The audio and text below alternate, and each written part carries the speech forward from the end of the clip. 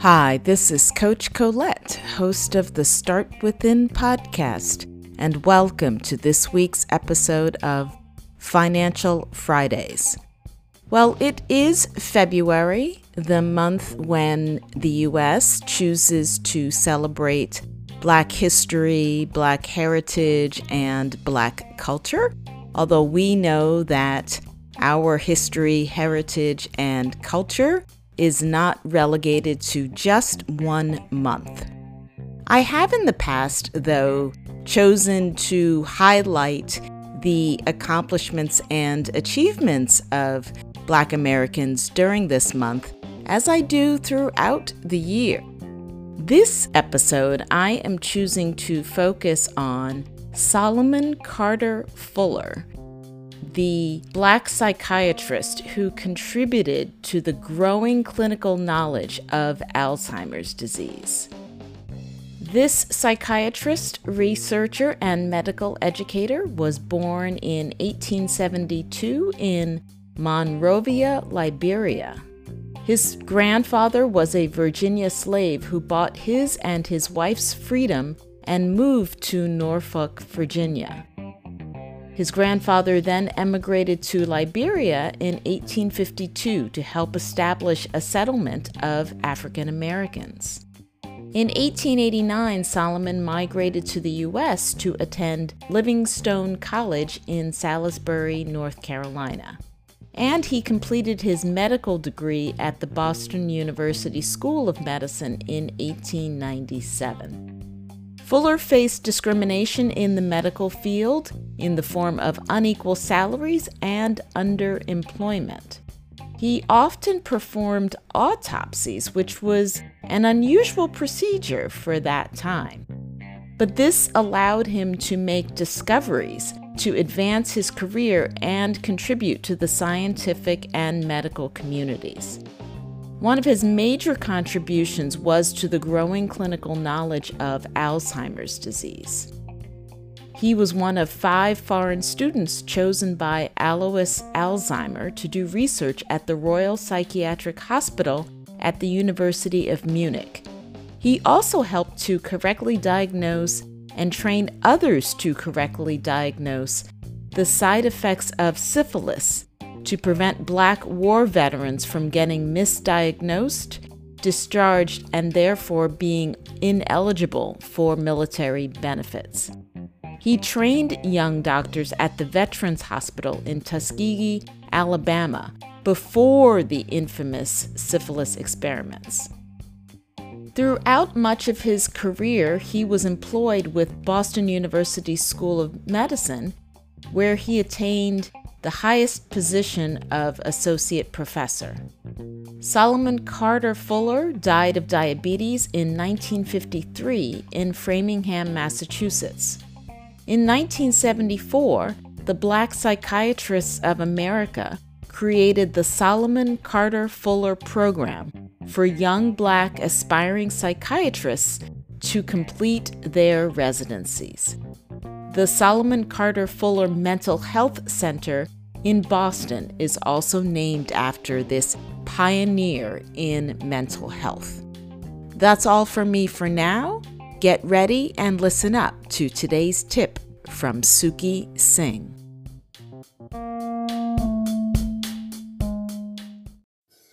Hello everyone, this is Suki Singh, aka Investing of the Investing Podcast with your weekly Financial Friday tip.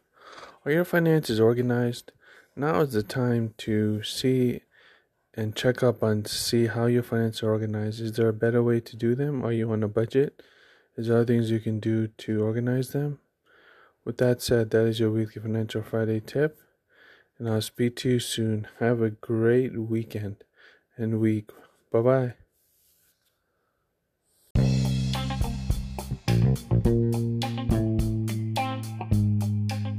Hey, it's Coach Colette. You may have felt like you just survived 2020. What would it be like to thrive in 2021? Notwithstanding the external forces over which you have no control, What would it be like to make even a small shift this year? Can you imagine what it will be like at the end of this year when you reflect on all that you have created? It is possible when you start within, and I'd like to help you do it. You can visit my website, startwithincoaching.com, and at the top, click Start Here to schedule your complimentary activation call. We can talk about what's going on in your life right now and where you'd like to be. So go to startwithincoaching.com, click Start Here, and let's start your journey within.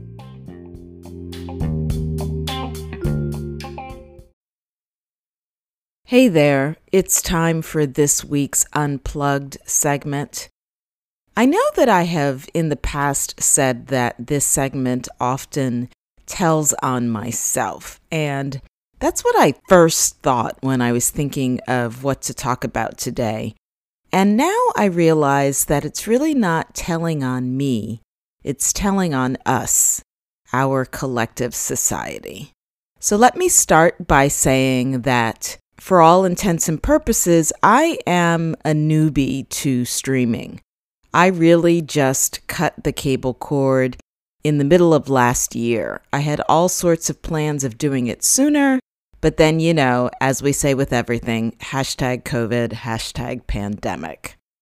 So my watching habits are definitely different than probably yours or even lots of other people.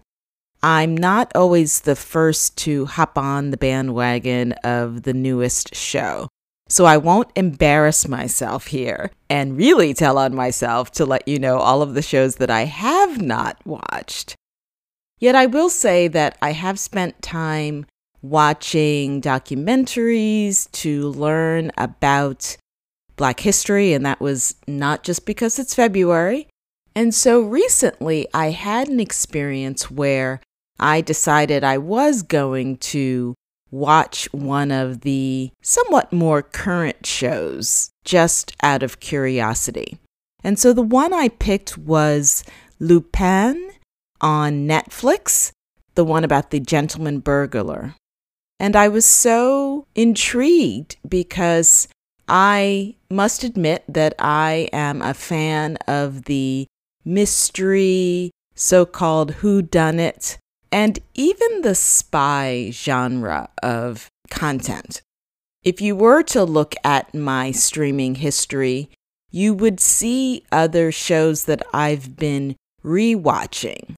Shows like Leverage or shows like White Collar, because I enjoy that hunt, that mystery, that chase. So I was so excited to see that there was a Black lead in Lupin. And I was kind of proud of myself, right, that I was watching a current show.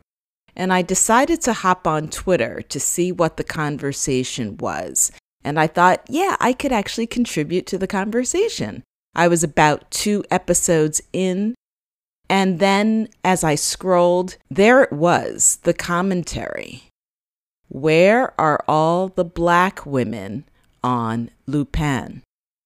And then I thought, okay, wait, maybe I'm only 2 episodes in, maybe I missed them. And then I'm like, well, no, these people have already watched it. Obviously, they didn't miss them. And I could feel my heart sinking. And like I just said, the shows that I have been rewatching, like White Collar, like Leverage, yes, they do have Black actors in them. But they're not the lead. They're not the person who is fooling the authorities and getting away and pulling a fast one on, let's be honest, the wealthy community. And so I realized that on a personal level, I had been so excited by the Black male lead that I didn't actually notice the absence of Black female leads or co-leads. And before I started to beat up on myself about it, I realized that my whole life of watching content on TV, in the movies, has been an experience of extrapolating. And what do I mean by that? Meaning that I have spent my life doing the mental gymnastics of imagining myself in mostly the female lead in a piece, even if that actor was not a Black actor. I just realized that's what I've always done. And it really does reinforce the point of representation. White people don't need to do those mental gymnastics for the most part because they are represented in all forms of movies, TV, and yet I have been doing this and it has become so much of a habit that it's unconscious to me. And this experience just brought that back to the forefront. And when I've been doing research for Libby, our mental health chatbot, I've been learning more and more about the impact on mental health and well-being of things like systemic racism and discrimination. And I was reading recently about the emotional tax on women of color in the workplace, that more than half, whether you look at Black women, Asian women, Latinx women, Native American women, and biracial women, all feeling on guard in the workplace and feeling like that their efforts are being more closely watched, and the impact that this has on our mental health and well-being. And the aha moment that I've had from this experience is that emotional tax isn't just confined to the workplace. We are doing it and experiencing it and feeling it all of the time. So for me right now, I'm very aware of this extrapolation when it comes to content in movies and on TV. And there are probably hundreds of other scenarios that I am not consciously aware of until they either happen or I have some kind of aha moment or revelation. I feel like that this is another one of these segments where I don't really have the quote answer, but I thought it would be relevant to share this experience. And I'm curious for you as a listener, what is your experience of this? Do you live with, or let me check that, are you aware of the emotional tax that you are living with? Because I'm going to presume that you are. And it's a matter of a level of awareness and a consciousness of it. And then to the next level, are you aware and conscious of how it is impacting your health and well-being? And then it's a matter of figuring out what is it that you can do to support yourself, to nourish yourself, all of the things that I talk about on this podcast and through the work that I do with coaching and healing, and underlying the development of Libby, our mental health chatbot. I hope that this rant makes sense for you and hopefully it gives you some aha moments. Yes, I'll say that I'm open to suggestions for streaming content. I have watched Sylvie's Love and One Night in Miami, so I haven't completely been living under a rock.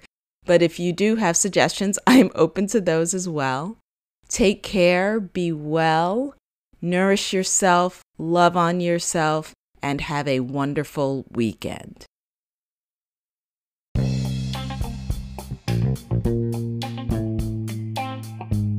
So what is your takeaway from this week's Financial Fridays segment? What might you do differently around your money and your mindset? For more financial advice, you can check out Suki's podcast, Invest Sing, where I also share tips on his Wellness Wednesdays segment. If you enjoyed this episode and haven't already subscribed, you can do so on Spotify, Apple Podcasts, or wherever you like to listen. You can also connect with me on Instagram at Coach_Colette for more inspiration on personal growth and wellness. Tune in next Friday for another episode and get ready to start within to finish strong.